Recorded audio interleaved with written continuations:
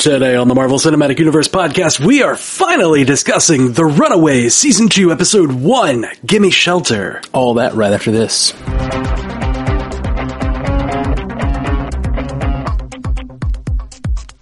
Welcome to the Marvel Cinematic Universe podcast. My name is Matthew Carroll. And I'm Jeff Randall. Hey, buddy. Hey, man, how you doing? I'm all right. I'm about to leave town to go play a gig in Atlanta. That sounds like fun. Yeah. If anybody's listening to this on December 21st and they live in the Atlanta area, come out to Rue on Canton Street. I don't do that enough. Plug. Hey, man, when I'm traveling, you know, a lot of these people that listen to the cast, they don't know where I am. Hey, if you live in the Atlanta area, Rue on Canton, Roswell, Georgia, tonight, December 21st, 9 o'clock. I'm going to rock out, drink too much tequila. Okay. You're not feeling well, though, I hear. I am not. I've been... I was supposed to be on PTO today, and I actually ended up taking 3 days off so far. Oh, man. Just because I have had... I woke up with this, throat pain where I couldn't talk at all. Mm-hmm. Excuse me. And, I had no congestion in my head, nothing in my ears. I just couldn't talk, and I was coughing like crazy. And, I've regained the ability to talk, but only barely. And I'm still coughing a bunch. Oh, and I had a fever that kind of, rocked me. But, still no congestion in the head. I don't know what it is, man. It's weird. Yeah, man. Sorry you're feeling bad. Yeah, well, let's talk some Runaways. Oh, by the way, have you seen Into the Spider-Verse yet? I have not. I just watched it last night. It was wonderful. I don't know if we can do much podcasting about it, but it really is wonderful. I want to see it, especially with the reviews that I've seen where it's like, oh, it's at 100% on Rotten Tomatoes. I don't know that it's still there. Yeah, I don't know what to say about it except it's just really great. There's not a lot of, I don't know if we can talk for an hour about it or whatever, but it's just really, really great. So let's dig into Runaways. All right. So the kids are finally running away. Yeah, spoiler alert for season 2, episode 1. Yeah, this is the premiere. They finally ran away. In my mind, a little too late. Right. I wanted this to happen earlier on in the season, but after watching it, I get why they needed the adults to be more wrapped up in the storyline to tell the story they're trying to tell. Yeah. Especially with this episode, bringing it all back, it's very much it's less a comic book story and more of a real world people have their own kind of agendas all working at the same time kind of story. Yeah. It feels a lot more realistic. It does when you understand where the parents are coming from. I think in the comics are, you have the trope of the villain. And I mean, it's best, comics are at their best when you understand the villain's point of view. But I think that Pride in particular in the comics, they just feel like villains. They're almost stereotypes of villains. There's the time traveling villains and the tech villains and the magic villains. And it's there's one of each kind, one of each flavor of villain in this group. It feels like a Noah's Ark of villains. A Jonah's Ark. Ah, good one. Yeah. A Jonah's Ark of villains. That's good. And this show feels that way a little bit. Because I do kind of feel like the Pride members themselves, obviously have to be kind of in teams because they're operating as a parental unit, or two parental units. But it kind of feels like they don't always have much difference between them. So I feel like this show functions in a weird way where you constantly have these conversations between the two adults, then you have those two come together and sort of have a unified front against the Pride itself, and then Pride kind of has to figure out what they want to do together. And there's a lot of meandering in some of these, in this episode particularly. I don't know. Yeah, it felt like it went a lot around the point. Yeah. They kind of beat around the bush a bit. They do. And to be honest, I did not like this first episode. And it goes to something we've talked about infinitely on so many other podcasts. But one of the things you have to strive to do in today's TV is balance episodic and serialized storytelling. Yeah. And they did not do that well in this episode. This one was very much a part of a story, not its own. They had the small storyline of and it was kind of the main thrust of the episode of the, what was her name? Graciela. They have her storyline is, I guess, the main thrust of this episode, but they were spending so much time reestablishing the characters and where they are and who they are and what they're doing. It did not feel, it felt just like, it almost, this whole episode kind of felt like a Last Time On instead of moving this plot forward, and especially having any character growth or character interaction. The only thing we got was they just kind of reestablished the Pride is bad. The Pride is conflicted, but they've come down on the side of bad, and the children are conflicted and they've come down on the side of good. And I feel like that's all I got in this episode. The thing that at least I need to be very well established by this show is how, when, and where Nico maintains that gothic makeup while being a runaway. Right. I felt that way about all of them. And I mean, they just ran away. This is 24 hours. So, so like, I give them a little bit of, leeway on that right now. But like, they used that white privilege scene where they went in and scored that car or whatever. Yeah, the Litcoin car. Yeah. That felt a little like if they'd been runaways for more than a week, that wouldn't work. They're still very much relying on not only their privilege as white kids, but also relying on the fact that they look like they could fit into that culture. Like, even though they haven't showered in 24 hours, they still look pretty good.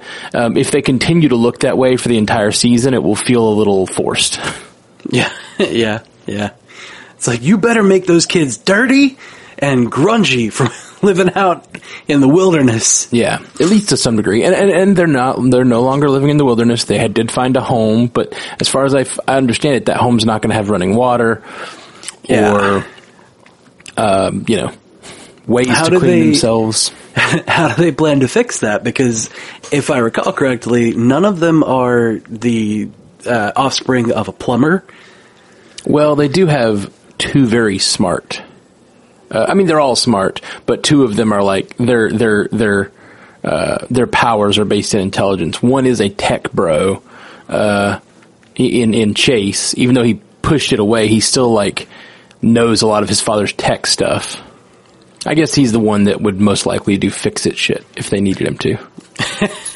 And then you got Alex, who actually did paint a house. Yeah, he gave it a little bit of manual labor. Yeah. Otherwise, their powers don't facilitate much repair of a house. But who knows? Who knows what other skills these people have? Right now, it is funny to see them solving problems. I liked when Molly picked up the dinosaur because the wheel was broken. Yeah, yep. That was nice. Molly's still my favorite. She's like, nah, I got this, bruh. Do you even lift? I lift dinosaurs on the reg. I really liked when Molly was asleep at the end with the dinosaur at her feet. That was real cute. Yeah. At first I was like, wait a minute, why is Molly just like crashing on the couch like that? And then I remembered, oh yeah, she uses her power and then pretty much falls straight the hell asleep. Yeah, and I'm guessing she's getting better at it, because it used to be she would do one thing with her powers and she would almost immediately fall asleep. I guess she's slowly getting better at it and being able to sustain her powers more, because she carried the dinosaur for a while, it seemed like. Yeah. In the first season, it would have been like, lift the dinosaur. Oh, that's pretty heavy. Sit down, fall asleep. Yeah. Now you're pushing two heavy things. Yeah. throw Molly in with the dinosaur. I also still feel like, I know they had to have done it because they liked the actress, but Molly just does not look younger than the other kids. She really doesn't. Like, they keep, like, even in the news reports, they're like, these older kids have kidnapped young Molly in the news report, and it's like, really? Molly is not younger. At least, it does not seem younger. Yeah.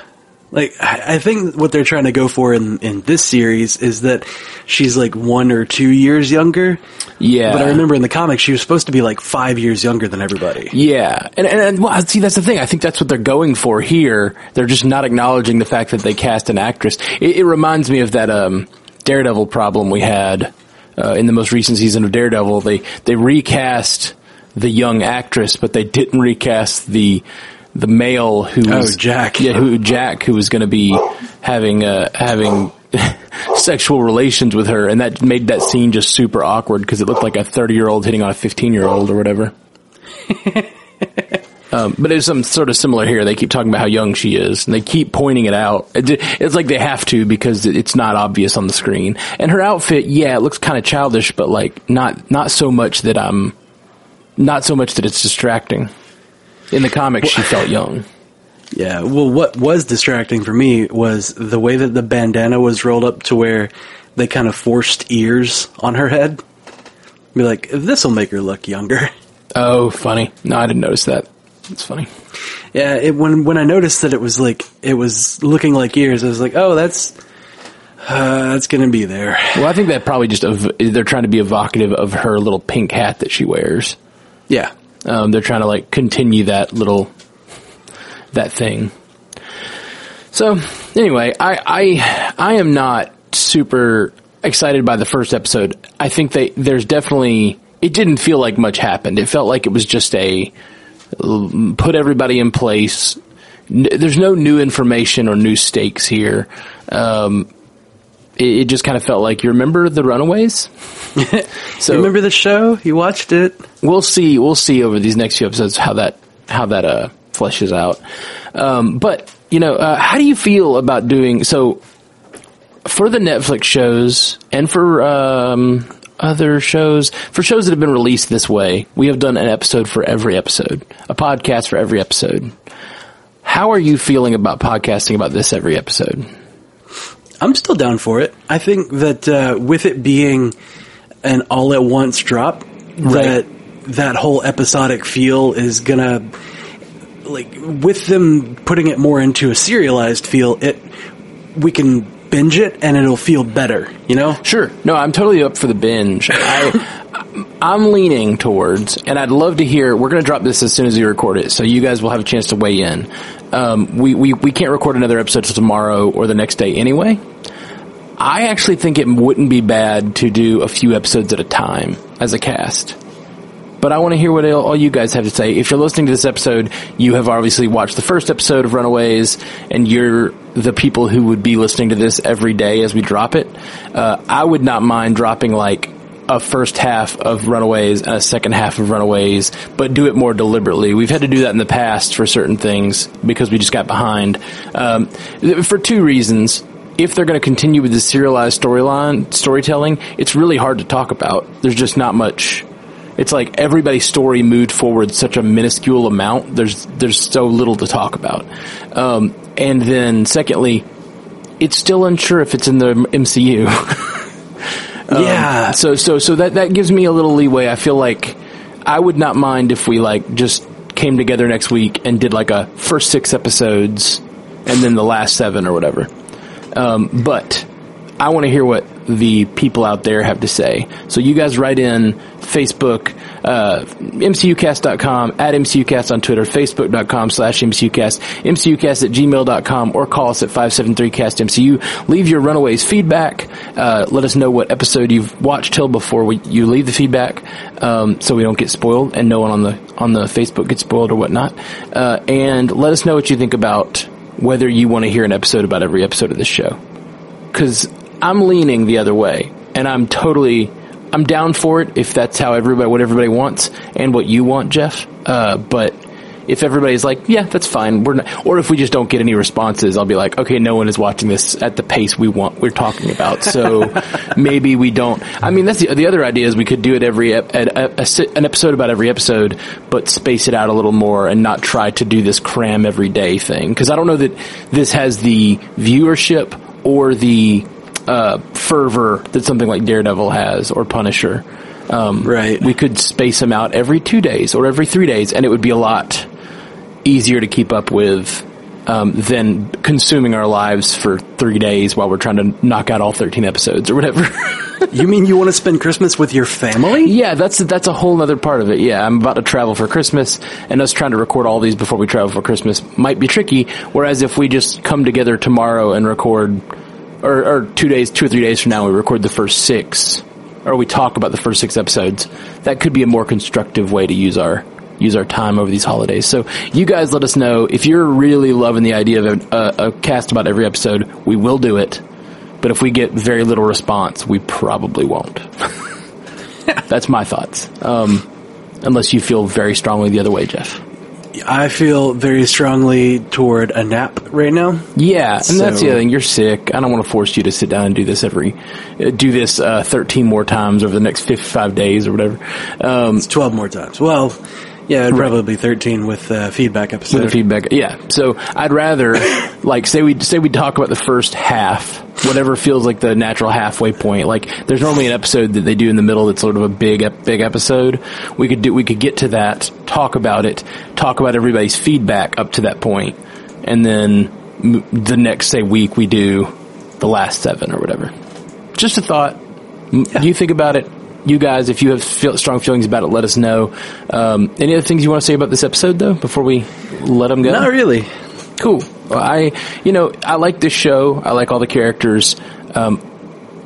I did not love how serialized this one felt. And maybe it's because, that's the other thing that's got me thinking this way, is because I think, like, if I was binging it, this wouldn't bother me so much. But trying to talk about this first episode feels like, what are we going to talk about? They just... Yeah, like, why are we stopping now? Yeah, like... They obviously don't want us to stop. Yeah, they want this story to move on. You want to go to the spoiler comic book section? Yeah. Okay, we're going to spoil some shit. I don't know if we've ever talked about this on the cast, because there's a big spoiler that we know from the comic books that we don't know on the show. So if you are watching this and haven't read the comic books and don't know, please do not listen. It is a great twists type thing that you shouldn't know if you don't. So go away. We're going to talk about, write us, let us know what you think about, what you want to hear. We're going to spoil something. So if you don't want to hear it, please leave. Spoiler alert in 3, 2, 1. Don't yell it because I feel like really that's too quick. I wasn't gonna. Now let's talk about comic book spoilers. Do you think that Carolina is taking on the role that Alex had in the comics, where she's like the betrayer still talking about the parents? I sure hope not. Okay. And also, in the comic books, I don't believe Alex was talking to the parents. I swear I thought he was. I believe, if I'm not mistaken, the way it happens in the comics is it turns out Alex has been evil the whole... See, this is also part of the comics versus TV versus realism thing. Alex has been evil, and he does some shit behind the scenes to trap the Runaways, basically, to lead them all into a trap, and then capture them all and turn them over to their parents. And it's a way of proving himself to his parents.